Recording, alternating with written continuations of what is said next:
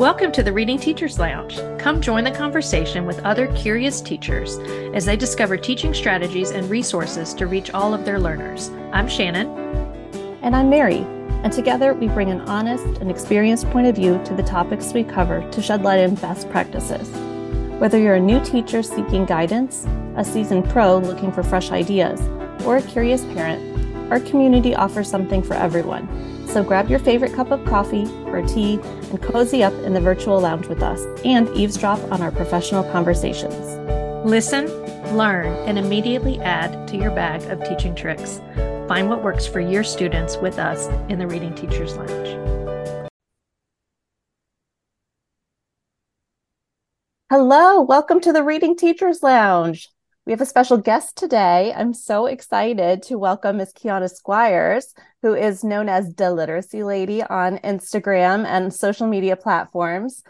She is a literacy or reading specialist, and she has a lot of experience here with upper grades, and that's what we're going to be talking about today. She happens to live in Atlanta with Shannon and I, and a few weeks ago, we were so lucky to do a meetup with her, and she had a gathering of people in the field of literacy, and we were talking just about this topic, about children in upper grades and how can we best reach struggling readers in the upper grades. So I am very pleased to collaborate with her and also welcome her to the Reading Teachers Lounge today. So welcome, Kiana. Y'all are going to love her as much as we do. Thank you so much for that warm welcome. I really do appreciate it. I thank you guys for inviting me here, and I'm so excited to share my knowledge with everybody. Mm-hmm. So tell us a little bit about yourself. We met you on Instagram, but for people who haven't yet met you on Instagram or haven't met you in real life like we have, tell us about yourself and the work you do within the world of literacy, what you've taught in the past and what you're currently doing. So my name is Kiana Squires, but like you guys said, I go by the Literacy Lady on Instagram. I also have a Facebook, which is just Kiana Squires. But currently I am a reading instructional coach, and I support teachers that are in grades in 3 to 5 in my current position. But online, I support teachers in grades 3 to 12. So I have been teaching reading for it's my 11th year in like public school, but I used to teach daycare, pre-K. So with all that experience, it's about 15 years now in education. I have taught since I've been officially a teacher. I've taught in grades 3 to 5. And then last year, I got the wonderful opportunity to teach kindergarten. So I got to see the spectrum of, how students were in the upper elementary grades, and then got to see what it looked like, especially reading, what that looks like at the lower grades. I have taught in 3 separate states. So I'm not just in Georgia, I've taught in Pennsylvania and Maryland. So a lot of my lens comes from being, across the East Coast and seeing how things as far as reading instruction has occurred within, the East Coast. So one thing that I've definitely noticed in teaching in all those 3 different states, as well as talking to different teachers all over the country, is that there's so much confusion about how to teach reading effectively. Even with the research out here and with all the people that we have that are leading the literacy charges, it still seems like teachers are just coming into the profession totally confused about what to do. A lot of them are leaving the profession very early because they're not getting any help, any support. So that's what really inspired me to want to help teachers just understand how to plan and teach reading. I have a business where I focus on helping reading teachers plan their lessons by showing them how to align their reading lessons to their state standards, because a lot of the times they have reading curriculums that don't even align at all to their state standards. So I give them that kind of support. We also look over their reading assessments. I help them just be able to understand them, understand the purpose of them, know when to use them, especially when it comes to creating those differentiated lessons and those intervention plans, because those of us that are teaching the upper grades right now, most of us know that most of our time is spent teaching those foundational skills and not so much as grade level skills.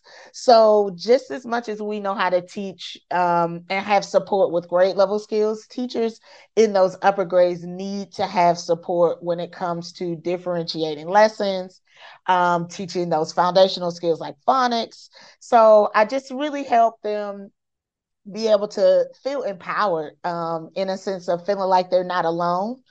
We also talk a lot about, when we are offering those differentiated instruction plans to our students, we're fostering a collaborative and inclusive classroom culture. And we make it so that all students feel welcome, no matter what their reading abilities are. And creating that kind of environment actually aids in increasing student achievement. So, I just have a real passion for helping reading teachers. And those are the things that I do. We are so lucky to have you. And this is exactly what we're kind of honing in on. And here in the Reading Teachers Lounge, we kind of lead with a little bit of vulnerability and talk about what are some of the challenges in the classroom and some of the challenges that we face. So, and I know that you do that too, when you're speaking with audiences, which is why we connect so well. So in your experience, what have you found to be the biggest barriers to students learning to read, especially in these upper grades? So I would definitely have to say it's been the mindset shift, especially at schools with administrators who are not really willing to switch from balanced literacy to structured literacy. Either the leadership is not aware of the research, they just don't understand how it impacts their demographics and their population, or speaking very transparently, they're just flat out choosing to ignore that research. They've been given the information, but because they're so comfortable with teaching the traditional way and training their teachers in the traditional way of teaching reading, that's just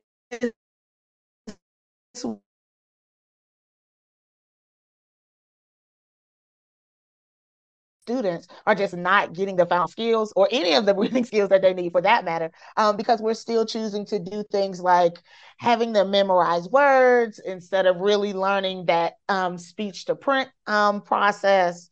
We're having them try to analyze these complex texts without really giving them that practice of learning text structures. So having students at schools where there's a barrier between getting the explicit instruction they need, that's where I'm seeing the most struggle at.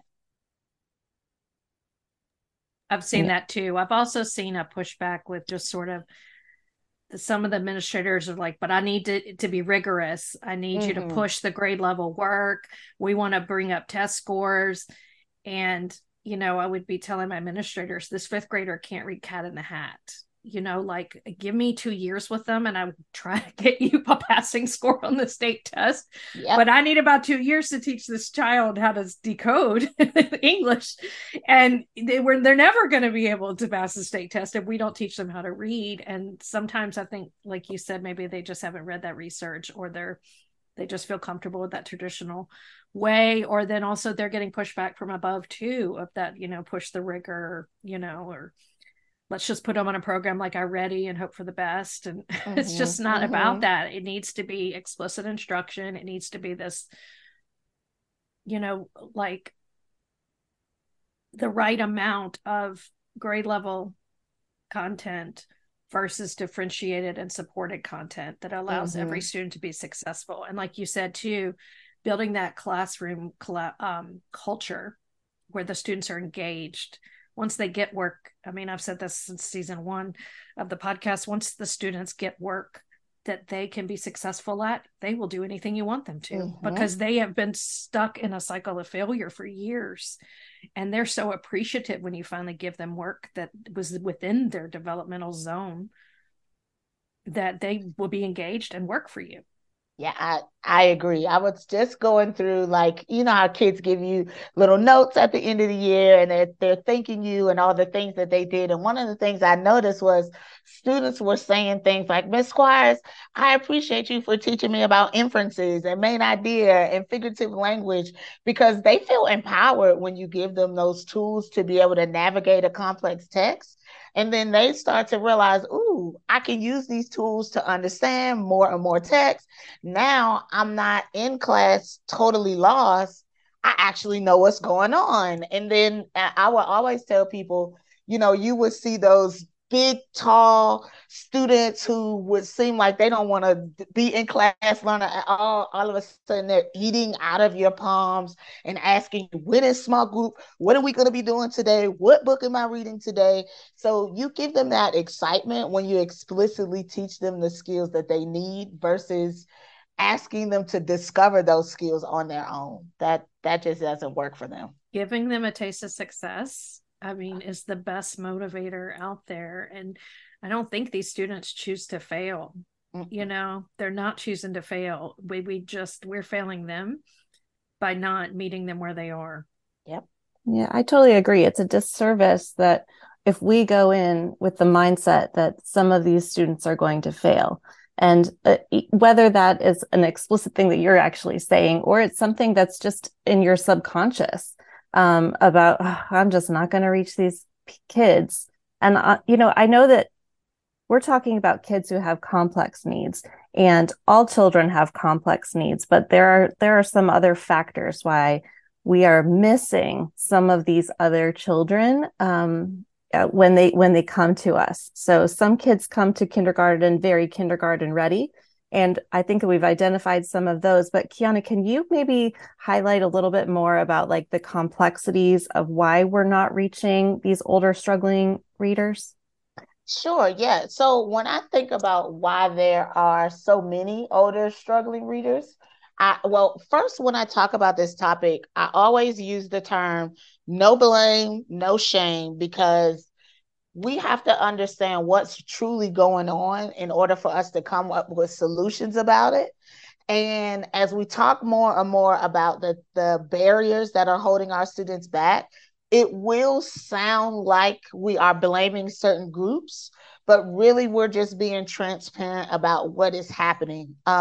So when I think about what's happening to our older readers, I first think about the beginning phases of their life when their parents are going to the doctor and they're getting ready to have the baby.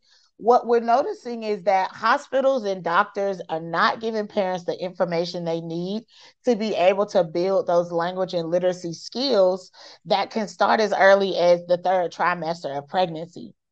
So you just have a lot of parents that, through no fault of their own, they're just not aware of the simple things that they could do to build up their child's language skills. So just things like talking to their, children in their bellies, or talking to student or children when, even though they can't talk back, there are a lot of parents that just aren't doing that because they don't know to do that. They're thinking, well, my baby can't talk back yet, so there's no point of talking, and not knowing that that's a way to build those critical thinking skills, and helping their children go beyond questions like what's your favorite color and fruit, and having them think more about the world around them and things like that. So because students I keep saying students because I'm so used to referring to children as students, but because that's what's happening in the beginning phases of a lot of our students' lives, they're missing those early foundational skills that could be developed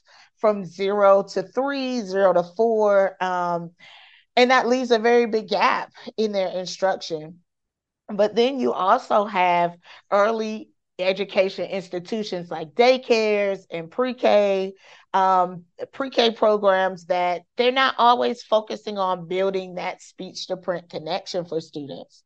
So students are not mastering that alphabetical principle. They're not mastering how to form their uppercase letters, lowercase letters.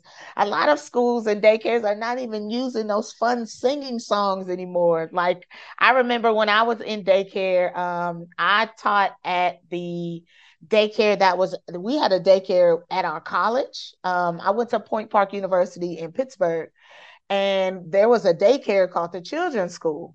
And there was a guy that I learned about named Raffy. I think that's how you pronounce his name, Raffy. And when I tell you, he has so many cute little songs that taught children about, brush your teeth. He had one about Old MacDonald had a band, and instead of the kids making the animal sounds, they were making the band sounds, and just helping them build that language those language skills, but then also asking them questions about what they're listening to. And a lot of our babies just aren't getting that rich education either. So they're going from the home to early daycares, not building on that those skills. And then they're entering kindergarten and they're also not getting those skills. So, the schools and especially I saw this going back to kindergarten and teaching. A lot of our kindergarten classes are focusing a lot on storytelling, which we've got to do our storytelling. But then we're not allowing our students to master how to write their letters, what the letter sounds are. We're asking students to memorize words through sight word flashcards. So students are just going through a system where it's kind of compounding the challenges because they're not getting that explicit instruction.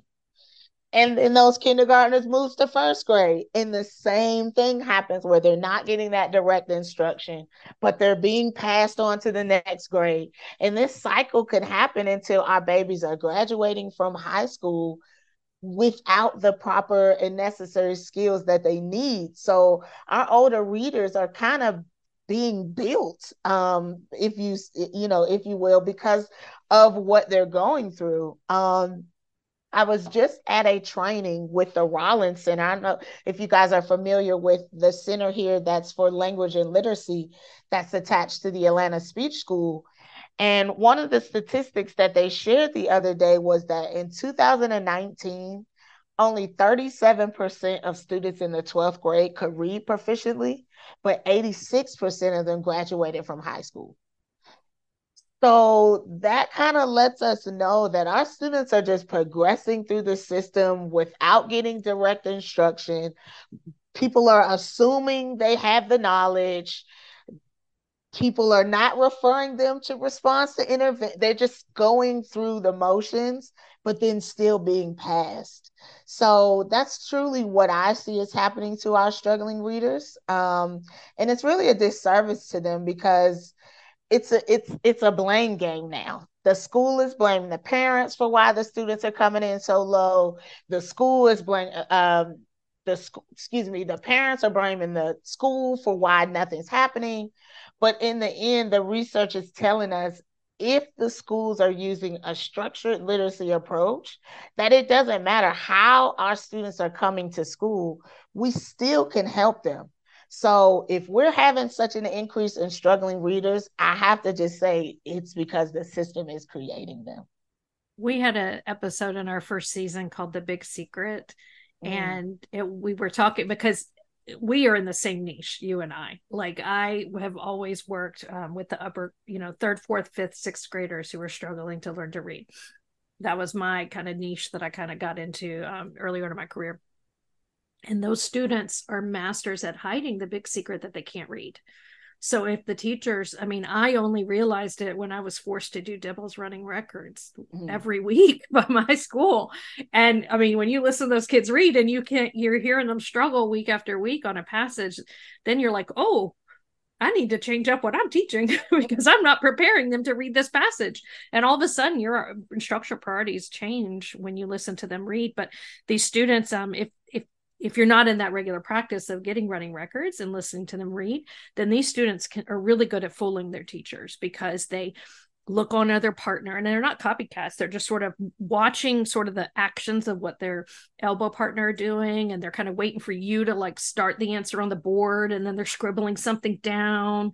And because they're just wanting to get along too, they want it, they start to feel shame because they realize something's different at about grade 3 and they want to hide that secret.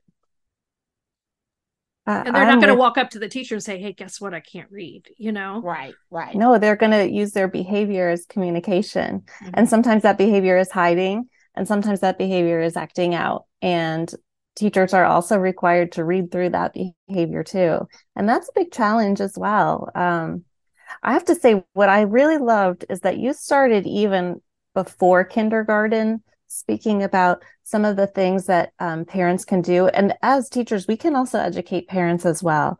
But I think that the most critical part of the phonological awareness, the development of your language, is the listening piece. It's the first part. It's being able to listen to songs, predict rhymes, make sure that you are playing with words. And sometimes that can even be those sounds, like you were talking about the Raffi song about predicting the musical sounds. But as early as age 1 and even a little bit before, students should be able to make animal sounds and clap with you, maybe not exactly on the beat, but they should be interested and eager to engage in that. And that is a developmental piece that really does need to be explicitly taught. Having full conversations with children who babble back to you forms a speaking connection and allows them that connection to be heard and understood. Even if their language isn't perfect yet, it encourages them to begin to develop their language. And we know that language is an innate skill that we have as human beings. And so this is the first part. And so with that positive engagement, it starts them off on the trajectory. So I don't think that as reading teachers, we talk enough about that because it is something that is critical. And you're right. The first thing that we could do is for during new family doctor's appointments is really start to encourage that. I think that that's a really great way to do that. Just for me as a teacher, people always laugh at me, but every time I give a gift, it's always a book. Every time I'm always giving books because I think that that is such a joy that you can share with your child, no matter how old they are, really, truly. And so, I know that that's like, it's a little bit of an aside, but I don't want to gloss over that so much because I think that it can still be part of our conversation. And it's something that not very many people speak about a lot. And I think the other piece where we're kind of diving into all of this stuff is that as teachers, we actually have an opportunity to be prescriptive. We know our students well, and we can partner with parents who know their child best as well. And we might not have the exact answers, but as partners together, identifying why they're struggling, which area they're struggling with, where they may have a confidence issue, how can we build up their confidence, what would be reinforcing for that? That piece is critical. And most of the time, what that is a connection, eye contact. I see you struggling. I care. You're not in this alone. That's the most powerful thing you can do for any human being who's struggling. And we have an opportunity to do that as teachers. But I think that it goes a two-way street. And so if you're an administrator and you see a teacher who is struggling, just like your students might be struggling, and they are reaching out and saying, I need support. They need eye contact. They need to feel like they are heard. And hey, you're not in this alone. We are all doing this together. That is powerful, and it is prescriptive, and it is complicated, but I think it's so important. So I so appreciate you bringing this up.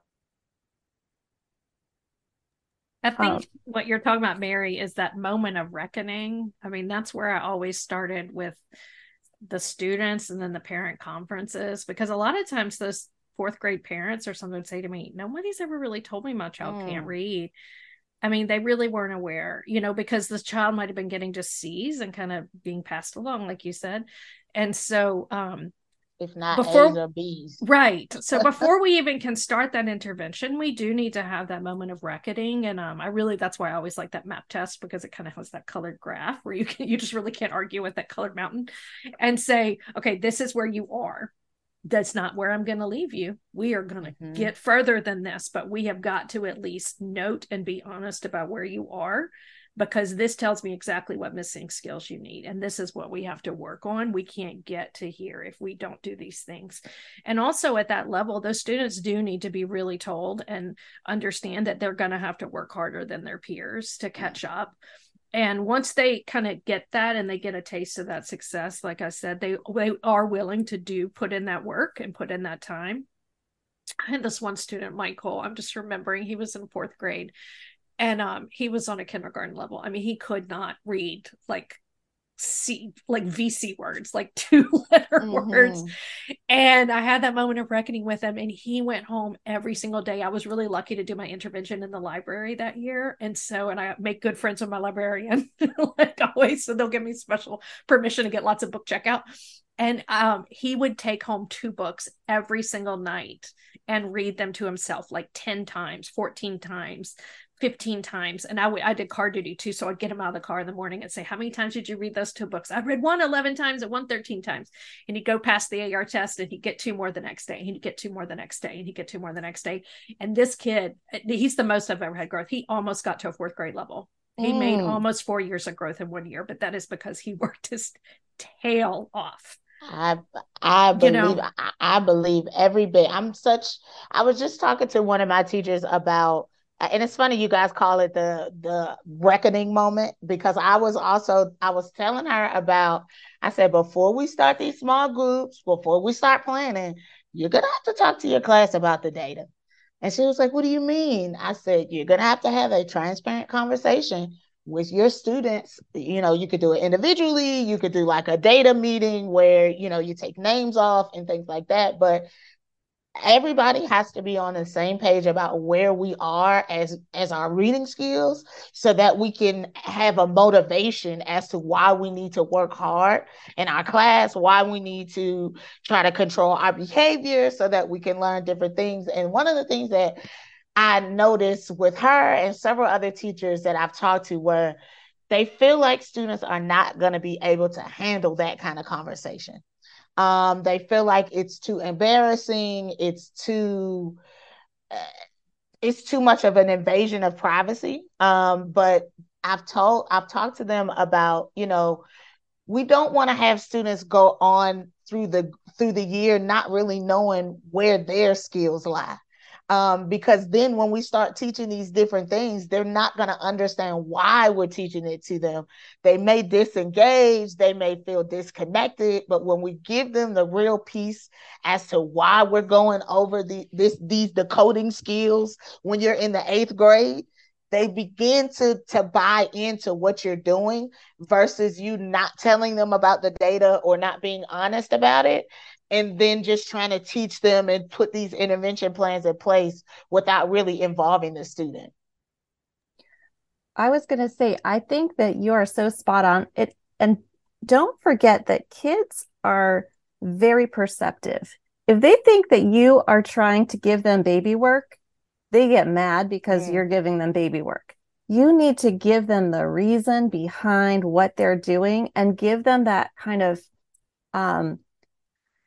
just a almost like mutual understanding. Like, I'm not going to sugarcoat this for you because I care about you and you're big enough to handle this. And because I know you are, I'm going to share it with you. And I find almost every single time, I've never had an opportunity where this didn't happen, but they rise to the occasion. And that's really what it comes down to. So I so appreciate you saying that. And I know that the first step in helping struggling readers is really looking at your data. And we preach this all the time, but I think it is an irritation. Teachers hear that we're data all the time. And it's like, oh, we got another data meeting coming up. But I think that a lot of that is like a defense mechanism if you don't understand what that is. And so if you're an administrator and you hear those sighs when it comes to data meetings, it may be because it's a defense mechanism and they're not understanding it. So it's the same way with your students. I really get upset when there's like a hypocrisy in schools where the teachers aren't given the same respect as the students are giving, or how that like measure is expected. So if you want your teachers to do something for their students, you need to model it so that they're going to give it and deliver it to their students in the same way. I feel so passionately about that. So, okay, please tell us more, Guru. Yeah, that's definitely what I think about the same thing. And then two, you have to have that same approach when talking to parents, because I hear a lot of, and that's why, like Shannon said, that's why a lot of parents, they make it to where their students are in the fourth grade, fifth grade, and they've never heard that their student is having an issue with reading. And that's because a lot of teachers get very nervous when they have to have those conversations with parents, and they just don't want to deal with it. But it's almost like ripping that Band-Aid off and just having that conversation at the beginning. We all set our boundaries. We all have those understandings. And I agree with you. I have never seen it where you roll out the year like that and you don't have buy-in by the parent. I mean, I have seen it where parents, the same way you got the kids eating out of your hand, the parents are eating out of your hand saying, what can I do? How can I help them at home? They're showing up to every parent conference or making it so that they can show up on Zoom. I've even had it where they're sending other people in place of them to show up for parent conferences, just because they now understand how important this work is. And once you get that buy-in, to me, everything just falls into place after that. So what do you do after you get the buy-in? So after the buy-in, then we really get into the assessments. After you've had those conversations, well, of course, you're doing a little bit of the assessments before, but at the beginning of the year, most teachers are getting that assessment data from their screener, which would be their MAP test, or a lot of schools are using the iReady assessment now as a screener. But once you have that conversation about, okay, you didn't perform in the green on the screener. Now we're going to do a little more digging to find out what we can do. Then you want to go into those assessments. And a lot of times kids don't want to do all those assessments because they don't understand the purpose. But once you've gotten that buy-in, then they're more willing to do those diagnostic assessments that you have to do with them to check for their phonemic awareness, to check for their phonics skills. So then you can begin to make a plan for them. So that's what I do after that, after I get that initial buy-in. Agreed. You tell the students very clearly, look, like I've even shown them Swiss cheese before and say, look, this is a whole hunk of cheese, but there's some holes. That's what your reading is like. And I'm trying to find the holes.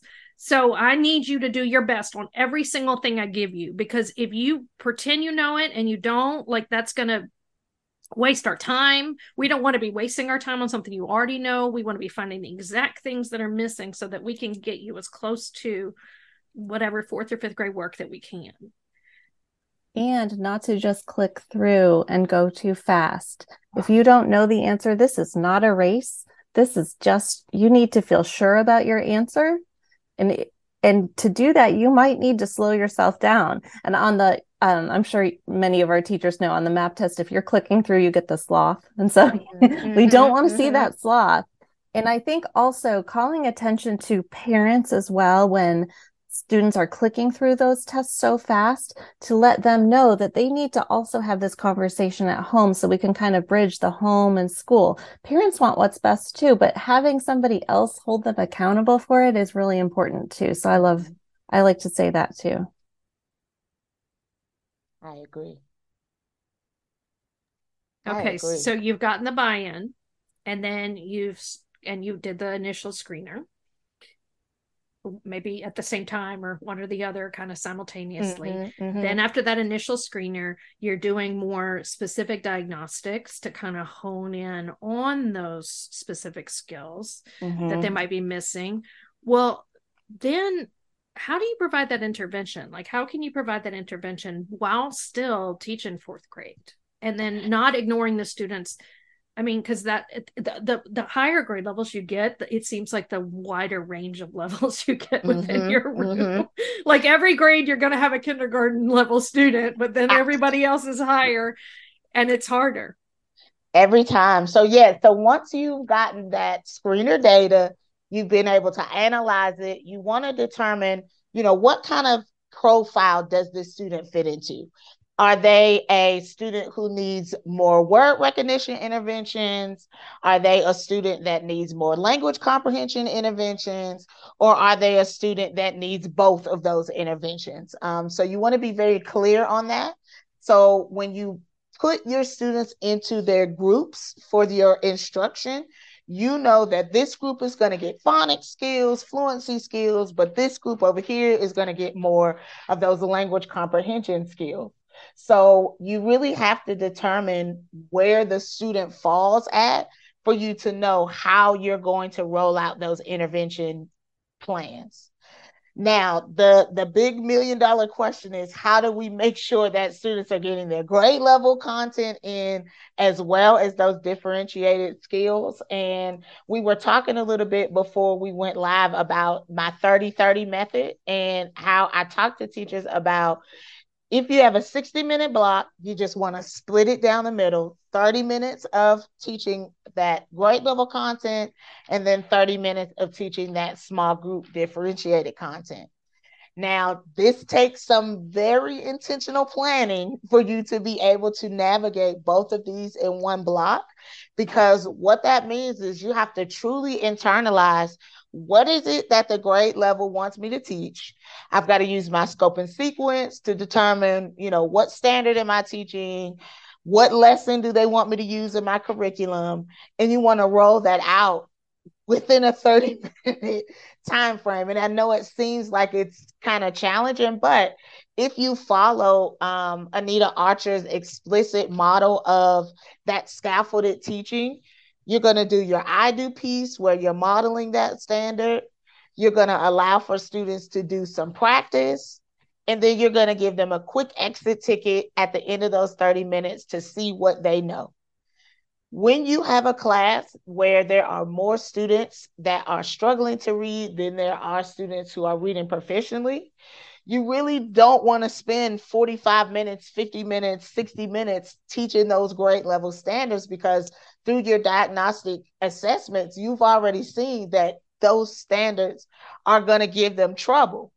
Your best bang for your buck is to make sure that you're using half of the rest of your block time to be teaching those foundational skills. So that's when you look at that reader profile and you say, okay, well, this group needs to work on beginning sounds, ending sounds, or maybe they need to work on vowel teams. While this other group, maybe they're on grade level and they can work on other extensions of their grade level content. So it's really about truly knowing your students and then organizing your instruction so that you're meeting all of those goals. And you have to do really short mini lessons for that to work. And I see some of my the teachers that I know that are at upper grades that aren't doing that level of differentiation. They get stuck in almost these like 50-minute mini lessons where they're trying to just like pull teeth to get the students to be able to do that grade level work in the Scholastic News or something. And it's just so beyond what the kids can do. And I try to get the teachers to realize, like, look, if it's taking them that long to do it, then it's at frustration level. Yeah. So they're going to need a scaffold, or you need to choose a lower level text, or do this for a shorter time. Just do it for one paragraph and not the whole passage. Right. It doesn't have to be the whole thing. It can be something shorter. You're getting that grade level content in there. You can extend it for, maybe a third or 2/3 of the class, but you've got to give those other students what they're missing. Or let the support staff who might be assigned to them provide to be able to use that time. And I think also teachers kind of get, what's a good word? They get nervous. And the reason why they get nervous is because they're told that they have to follow their curriculum with fidelity, that they have to finish that entire lesson in one day. They've got to get to that assignment at the end. And that goes back to some administrators just not knowing the research and not understanding that if a student is at frustration level, there's no sense of continuously, like I always say, shoving comprehension down their throat, because it's already been seen that it is too challenging for them. And the research tells us that if they're at that level, we need to go back to those foundational skills. So teachers want to keep their job. And that's why they teach it and they try to make it work. But when they get the information about the science of reading research and what it tells us about how our brains learn to read, I feel like teachers will be more confident to say, you know what, I'm going to stop right here for today. We're going to pick back up on your grade level standards tomorrow. And now I'm going to spend the rest of my time teaching you those differentiated skills. It comes down to that, but then it also comes to teacher comfortability with teaching those foundational skills in the upper grades. For a lot of teachers, it's just easier to stick with a whole group because we're not trained on how to teach phonics. We're not trained on how to take a student who is in the 5th grade at a kindergarten level and build those skills up. So that becomes another issue that teachers are dealing with. So it is definitely a very complicated thing to think about how we can fit all of those skills in. But it certainly can be done. That you hit on so many points. Go ahead, Mary. I know. No, I love this. One of the things that I love hearing you speak about too, and I think this gives permission to a lot of teachers too, is saying, I'm an 8th grade teacher. I can't teach 2nd grade skills. And I like that you often say, well, then don't call yourself an 8th grade teacher. Just call yourself a teacher, because your job is to get kids to read. And part of reading is being an expert in your field. And sometimes that means extending your knowledge to understand. Sometimes you're a 2nd grade teacher who is working on really high level figurative language.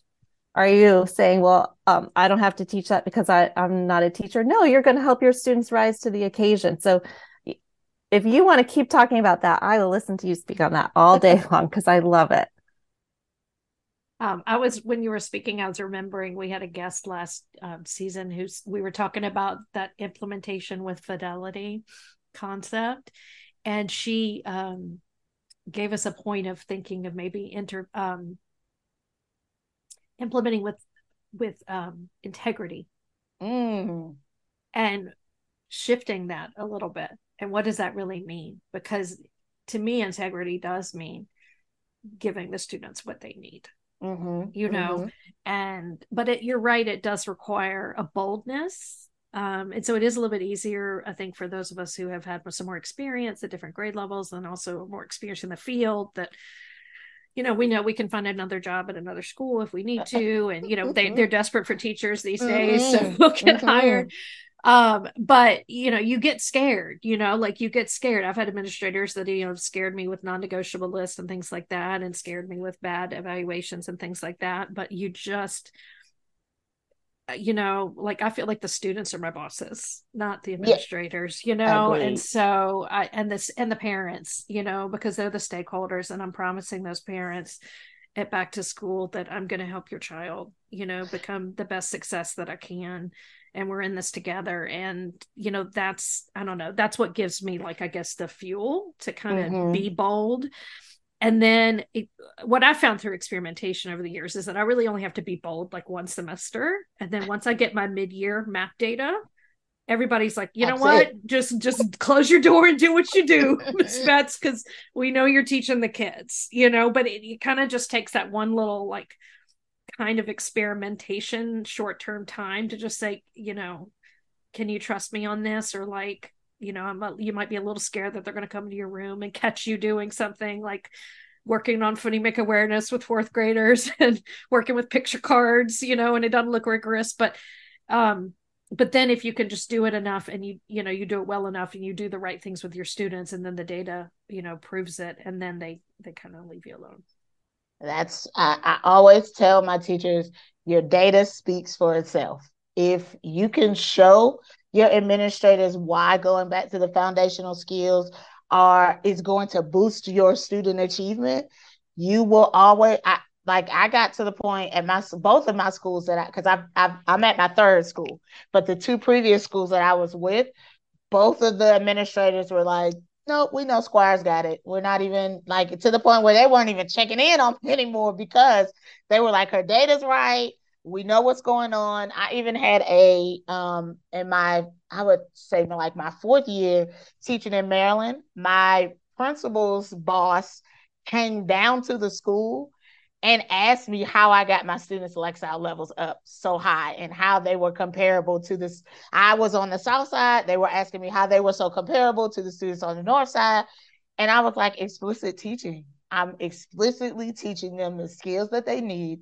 And this was even before I learned about all the research and why behind what I was doing.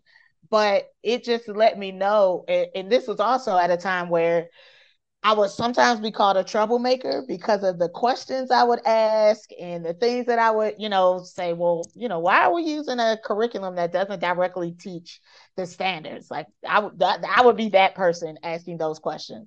But then in the same token, I would have, data where I was showing students were progressively growing in my class. Their skills were getting better and better.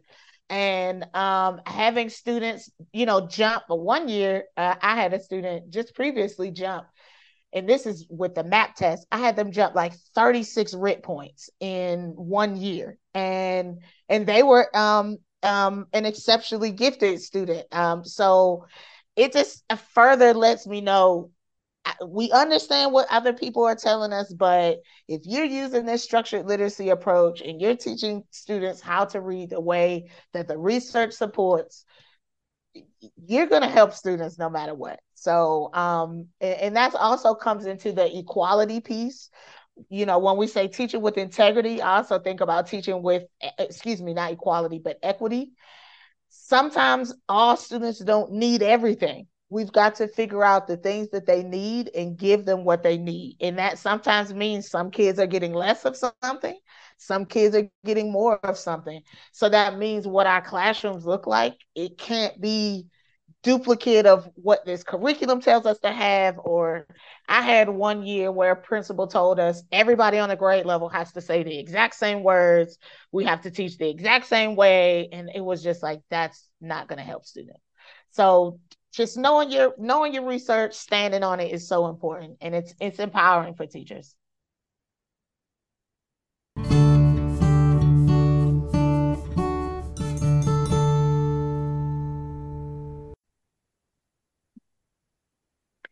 Are you looking for your literacy soul sister? Teacher bestie you haven't met yet? Someone to provide support and guidance for the ever-increasing demands and responsibilities you face at school? Here in the Reading Teachers Lounge, we understand the challenges that dedicated reading teachers like you are dealing with every day. We've been in your shoes and are ready to help you navigate through any struggles that are leaving you drained and overwhelmed. Through our Patreon levels of support, we deepen the conversation for you to learn more about how to improve your students' literacy skills, boost your confidence in the classroom, and discover actual ways to work smarter, not harder. Our coaching offers small group or one-on-one sessions tailored to address your unique needs and goals. When you join, you immediately receive regular encouragement, monthly learning sessions, demonstrations of strategies and techniques, updates on our current reading instructional practices and the resources that we're using, and much, much more. Visit patreon.com/Reading Teachers Lounge to learn details and find out how to try out a free week of any level of support. Just imagine a teaching experience where you feel fully supported and are no longer struggling in isolation. We'll help you figure out the right things to do to reach all of your readers. Feel better about your teaching today by joining the Reading Teachers Lounge Patreon.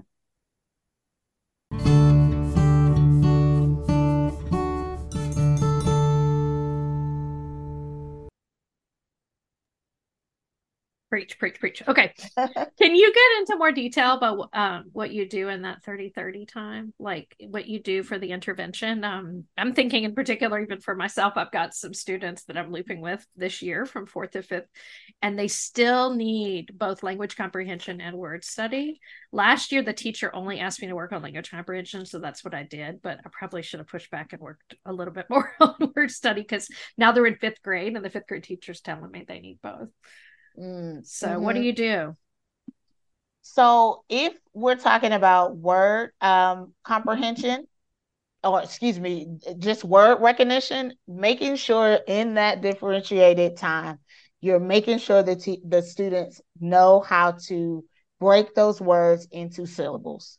And just that process alone will help your older students be able to break down so many multisyllabic words. So just using that time to show them how to identify those vowels, how to break those words into the different syllable types. So I'm doing a lot of instruction that's geared towards those 6 syllable types for my older students, and making sure that they know how to break any word down into those syllable types and sound them out. We're doing that at least 10 to 15 minutes a day. And I spend at least, so if I notice that I have older students at the beginning of the year, we're spending at least 4 to 5 weeks on just making sure we know how to break those words into syllables. And you're doing reading and like encoding and decoding of those Yes. syllables. So spelling and reading of those. Because as you're practicing reading, we're going to be practicing writing those words. So you're going to read them, you're going to write them. And that's why explicitly teaching the sound to print correlations is so important, because there are many ways that we can spell many sounds. And if students are not familiar with all those different ways, they're not going to be able to identify them in the words that they're reading. So if we're teaching them how to break down those words while reading, we have to make sure that we're spending time to teach them how to spell those same words. Mm-hmm. Another thing that I make sure that I do in reference to word recognition for my older students is making sure they understand those prefixes and suffixes, that morphology piece of the word recognition rope. And because some of our students are pretty good with fluent, they can read for the most part. They're sounding out those short vowel sounds. They know how to add in the vowels, the long vowel sounds. What we're seeing sometimes with our older students is they're not able to break down those multisyllabic words that they're seeing in their academic classes, their science classes, their social studies classes, math classes. And a lot of that is because those words have those affixes in them that they're not familiar with. So if I have students that need that kind of practice, we're working on that each day. I have them pronouncing those prefixes, suffixes, as you said, spelling. So that reading and spelling go hand in hand. So if we're practicing reading them, we're practicing spelling them. I will usually give them about 2 to 3 new affixes a day. And we're using word banks to be able to build new words with those affixes and prefixes, and really being able to practice the definition and building these words into sentences. That really is, extremely helpful for our older students. And then encouraging them to work, like I've built a resource library at our school with a lot of high-low books, like where it's got the high maturity level but low reading level for those students. And I'm making them check out every time they come to my resource room so that they can get this experience with reading these. And they look more like chapter books that their peers are reading, but it's got easier access text in them. And I'm like that student that I had years ago, Michael, who had to read all those books every single night. That really is building that fluency. And having them apply that, morphology that you've taught them and that syllabication that you've taught them. Absolutely. And another way that we can make sure that we're kind of honoring our older students is making sure the decodable texts we're having them practice these syllable skills are equivalent to the things that they're interested in. So I definitely like to use the Moondog at Home series. Those are some of the ones that I bought and put in that library. Because they're just more, they're better than when I think about decodable readers, I immediately go to the Bob books. And I think about, sat on cat and Pat likes Matt, those types of sentences. And we know that if we give our older students those kind of books, they're going to immediately say, what is No, this? but Moondogs has like that cool teen Tam. Yeah. She's cool. It's just a little more relevant to them. And like you said, it's easier it looks like a chapter book, but it's decodable for them. And it'll match the skills that you're practicing with them in those small groups. So it just all works out together where they're getting that explicit teaching, but then getting that explicit practice, and you're just continuing that with them until they feel, fluent and confident enough to take on those. And I always say, to take on the language comprehension piece, which doesn't mean that those skills get taught separately, but we just know that students who need that extra help, the priority has to be building those word recognition skills just as much as we build those language comprehension skills. Yes. Yes to all of these things. And I love that you and Shannon have these like, common decodable texts and things like that. We can link to those as well. The Moondog series, because I actually have not used those ones yet. So I'm going to have to take a look. That sounds great.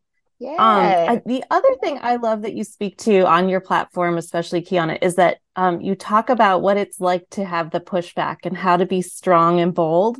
And so can you talk a little bit about what pushback can kind of look like and feel like, and how can you kind of overcome those feelings about teaching foundational skills and feeling like I'm doing right by my students, I shouldn't be punished for this. So yeah, just share a little bit about how you chat with teachers about that.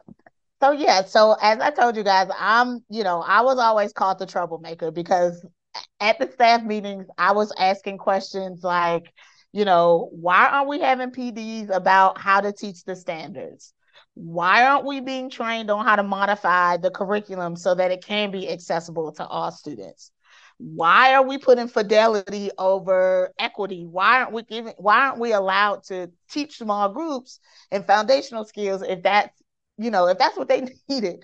So those are always the questions that I had. But the way that I kind of overcame that with my administration was like what you guys mentioned before, using my data. My data would speak for itself, and it would show administrators that, hey, maybe she does know a little bit about what she's talking about. Maybe we do need to kind of see what's happening in her classroom, which is why I think, my principal's boss came down to see me, because they needed to see what was going on. She must be doing something different. So I always encourage my colleagues around me, if you have those kind of questions where you're just wondering, how do I help my struggling readers? Why isn't there any support when it comes to response to intervention? Why do we have students that are struggling to pass the MAP test, but they're all on honor roll? If you're asking questions like that, it's definitely time for you to dig into that research, become an expert at that research, and then become an expert at implementing those structured literacy practices so that you can use that to fuel these conversations with your administrators. I did a post about having tough talks with your administrators about foundational skills and just making sure that, number one, you understand that administrators have a job to do. Someone else above them are telling them, what they need to do. But in the same token, because we're the experts of structured literacy, it's our job to educate, people who are not sure of how to teach reading. And that sometimes includes our leaders. So, understanding that process and then having solutions. So coming up, if you're going to say something to your administrators, you need to already have what assessments you're using to back up the statements that you're saying. If you're saying students are struggling to read, what assessment data are you using to back that up? Be able to provide that, as well as provide how you're doing your interventions and what that looks like in your classroom.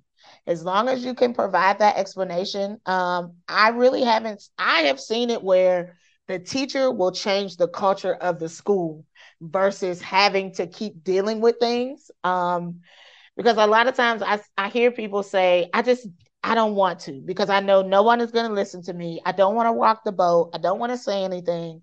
But I've noticed that the more you speak up, the more people start to listen. And you may not see changes within that first year, but next year you'll start, seeing administrators saying, hey, can we talk to you about what kind of curriculums that we should pick? Now you've set yourself up as the leading expert for literacy. And now they're going to lean towards you and your thoughts versus just doing, whatever they thought. So positioning yourself as that thought leader in the building really is a great way to push back against those feelings that you can have when administrators are pushing back on you. But then also sometimes you could encounter pushback from your colleagues, especially around certain mindsets. So, like we mentioned before, you'll have teachers that either explicitly say or through their actions say things like, students are always going to do poorly because of where they come from, where they live at, what kind of parent support they have. And being around colleagues like that really they will challenge you when you start to do these structured literacy practices. I know it was so funny, but when I was in kindergarten, it was October, and I'll never forget. I had someone ask me, why wasn't I teaching kids how to read sentences yet? And I was saying to my colleague, well, my babies are still trying to learn the sounds, and we're still building up how to write their letters. And they were like, no, by now they should be already reading sentences. And just having to navigate that mindset, because that was a balanced literacy mindset, of course. Having to navigate and push through that can be a little bit challenging, but the same thing with administrators, you kind of push back with your data.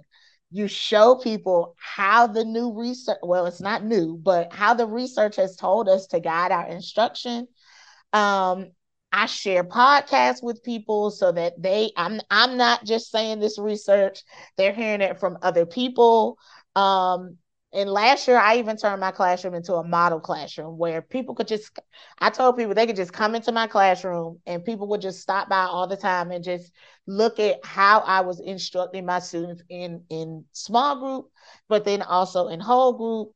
And when you do that with your colleagues, people start to, and not that you can change people, but people start to think differently about how to approach struggling readers. And you start to see people say things like, okay, well, I know that this student is not able to read grade level text, but what can I do to help them overcome that? That's a great mindset shift, instead of saying things like, well, this is just too hard for them, I don't know what they're going to, stuff like that.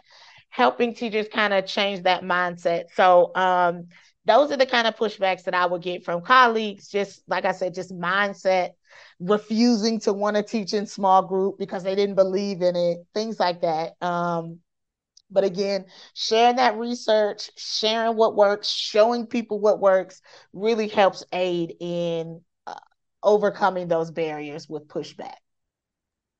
I am so positive that our listeners are like, yes, thank you for being action oriented and telling us what to do, because I think that these steps are the next critical piece. I think there's plenty of people that really want to do this, but these action steps that you just shared, I love that. I think that's fantastic. So let's say you're there, you're in your second year of really trying to change the culture of your school. And there are some older teachers who are now willing to do this, and they're willing to spend the class time meeting the students where they are and filling mind gaps. So where is the rigor? How do they do it? How much time is spent in intervention versus grade level? And what does this all look like? Is the teaching energy available? Because I also know sometimes the feedback that we didn't share, but it's often saying, they don't pay me enough to do this. I'm not spending extra hours doing this. I need this. Yes, fair. Totally fair. It's an unforgiving job. It is. It asks and asks and asks of you. So tell us, how can a teacher balance all these needs in one room? How do you answer these questions? So the first thing that we talk about is being transparent about this work is not easy. And I think as a teacher of the older students, you have to come to grips with that kind of mindset that some of the things that you do, you may not get paid for, right? But the way that you're getting paid is knowing that you are correcting, or not correcting, but you are helping students to avoid things like the school to prison pipeline. And you are helping to diminish things like poverty. And whereas we can't necessarily put a price on that, that is what should be, guiding you and taking you through this work, is knowing that I'm changing society And the more that I perfect my craft, the more that I'm offering effective reading lessons to my students, the more that I'm going to change not only the culture in my classroom, but the culture of my neighborhood and eventually the culture of America, right? So that's the first, like that mindset shift is like the biggest piece that teachers have to kind of, deal with. But once once we make it past that barrier, then the understanding has to be that there has to be some intentional planning done to get all of this, to get all of these things in. If we're saying that we need to spend at least 30 to 40 minutes on grade level material, we need to make sure that our introductions and our modeling is rigorous, where it's aligned to the standards. Because I see a lot of teachers modeling, but it has nothing to do with the standards. So if we're going to ask students to perform rigorous tasks that are standards aligned, we have to make sure we're planning out a introduction or a modeling that allows for that. We have to make sure that we are giving students that ample time to practice. We can build our rigor when students build that automaticity and can practice and practice and practice and get more strategic and more strategic. And then you'll see that, okay, at first I used to have to offer a lot of scaffolds when I taught my standards, but now as I help students practice and practice and practice, now I can get up to the rigorous, more complex, skills and tasks that I couldn't do before. So that's where you're going to find that rigor. But then also, students learning the skills that they need in small groups is rigorous as well, because it's not easy to be practicing sounds and spellings when you don't know them. That is very rigorous. It's rigorous to remember all the different sounds that may go, or all the different spellings that may go with a sound. So when we're asking teachers to put up things like sound walls and asking students to kind of remember each sound, that is extremely rigorous, for the students and for the teachers. So when we think about where we're going to get the energy to provide, grade level tasks and those additional enrichments, it just comes in planning. We have to spend our energy on intentional planning, but then also we have to spend our energy on advocating for more planning time. Because many times we're told that we've got 90 minutes of planning time or 45 minutes of planning time, but then that time is being used for meetings instead of allowing teachers to be able to plan out what their modeling lesson looks like, what their practice lessons looks like, what their exit ticket looks like, what are the things that they want to do in small. Teachers need time to be able to plan for that. And if they're not given that time, they're not going to have any energy to try to do this after school or on Saturdays or Sundays. It's not going to happen. So if we're going to balance it all, it's about us planning, but then it's also about us advocating for the planning time that we need. Louder for the people in the back. That's how I feel about it. I got really intentional. I was one of those teachers that was stuck in grade level meetings pretty much 3 or 4 days out of the week and only had one day dedicated in my classroom each week to really plan. And so I had to get really smart with my classroom management and make it like a really self-run classroom where I gave a lot of the busy work to the students, like where I would have a responsible student write down the behavior points each day, or I'd have the student, put the papers in alphabetical order for me, or just things like that, so that I could maybe use some of my class time, or I used a lot of morning work time to do my lesson planning. And I trained my kids to be really quiet during morning work and not interrupt me, so that ended up becoming my planning time versus my actual planning time where they were at specials, but I was in meaningless data meetings, not meaningful data meetings. But that's another topic for another day. But I agree. Putting those routines in place is so important. That freed up a lot of energy for me. It's almost like you got to run your classroom like it's a well-oiled machine. Like I don't want to say like a factory, but it does have to go to a certain rhythm where you can easily go from your whole group to your small group. People, you have students that have classroom jobs. They're able to manage what's going on at the table. So you're able. It is a lot that goes into this planning piece, but it just requires us to think smarter and do things and not do things the harder way. Well, you talked in the beginning of the episode about that teacher that might need to have that grade level data conversation. And I would do that too. I was able to do it in like a no blame, no shame way. And what that did is that made all the students want to help each other, where they got the equity piece, like, oh, Miss Betts needs to spend more time with this person to help them get closer to where that person needs to be. But then she's going to encourage me and give me attention in other ways, and I even had one year I did 80% mastery with all my reading groups, and I said we weren't going to move on to the next skill until everybody in the reading group got 80% mastery, and that made the reading group very motivated, where they were tutoring each other. And they were all the same level, but some kids, caught on a little quicker, and they were tutoring each other so that they could move on to the next skill. So there's ways you can do it. I love that. Yeah, that's great. Okay, Miss Kiana, what else would you like to share with reading teachers while we have you on air? Okay, so I definitely want to make sure that, as we said before, we're thinking about how we can involve our parents in this process of teaching our students how to read.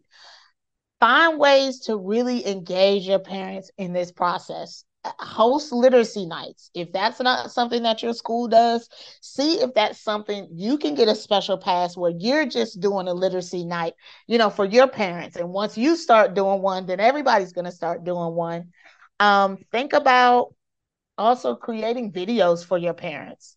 One of the things that I did as I was helping my parents learn about, helping their students develop that orthographic mapping process, I was teaching them about the Elkonin boxes and I was making videos about how we move the, the manipulative, and then how we fill the letters in the box, and I explicitly made videos so that they can feel included in the learning process. Also, promoting language and literacy, not just at school, but in your personal life too. Like if you're on social media, use that platform to talk about language and literacy. If that's something that you're really passionate about and you want people to really get involved, talk about it everywhere. When you're at a family reunion, talk about how language and literacy can help out. The more we get parents involved in this process, the more that we can help our struggling readers. And in the same token, I want us to release the fear of being scared to advocate for our struggling readers. Just like you all mentioned before, and not that we always want to think about this, but we do have to put it in perspective. There is a teacher shortage. We are in need right now. We are the experts. So if people are not listening to us, then we need to go to places where they are listening and get into positions where they are listening to the things that we need, because making sure that our pre-Ks and our daycares are teaching those foundational skills, that's something we've got to advocate for. And the same thing in our schools. We have to advocate for school leaders to understand how important teaching literacy in a structured way is. If we're at a school where, people are following that wait to fail model, we've got to advocate and we've got to say something about it. Like no more are the days of just saying, I'm here to get my paycheck. I don't want to rock the boat. We're not going to solve the illiteracy crisis by being timid. If I could just say, like, we've got to get loud and bold. And then really understanding that we are the barrier between our students being successful in literacy. And the more knowledge that we know and the more experience that we have, the more that we can help any student, no matter if they're in the 4th grade, 12th grade, and having that knowledge is going to change the world. So we've got to make sure we've got a handle on that. And then lastly, do not think that children's behavior is an indication as to why they don't want to read. Having, like Shannon said, having a very tight classroom management system can really free up the ability for your students to want to learn. But don't just think that students are just misbehaving because they don't want to. There are routines and structures that we have to put in place for our babies to feel safe enough, to feel vulnerable enough to want to participate in our reading classrooms. And there's a lot of work that has to be done with that. So, in addition to mastering our content and advocating for our students, we have to be able to tap into that social emotional side of our students and understand that they really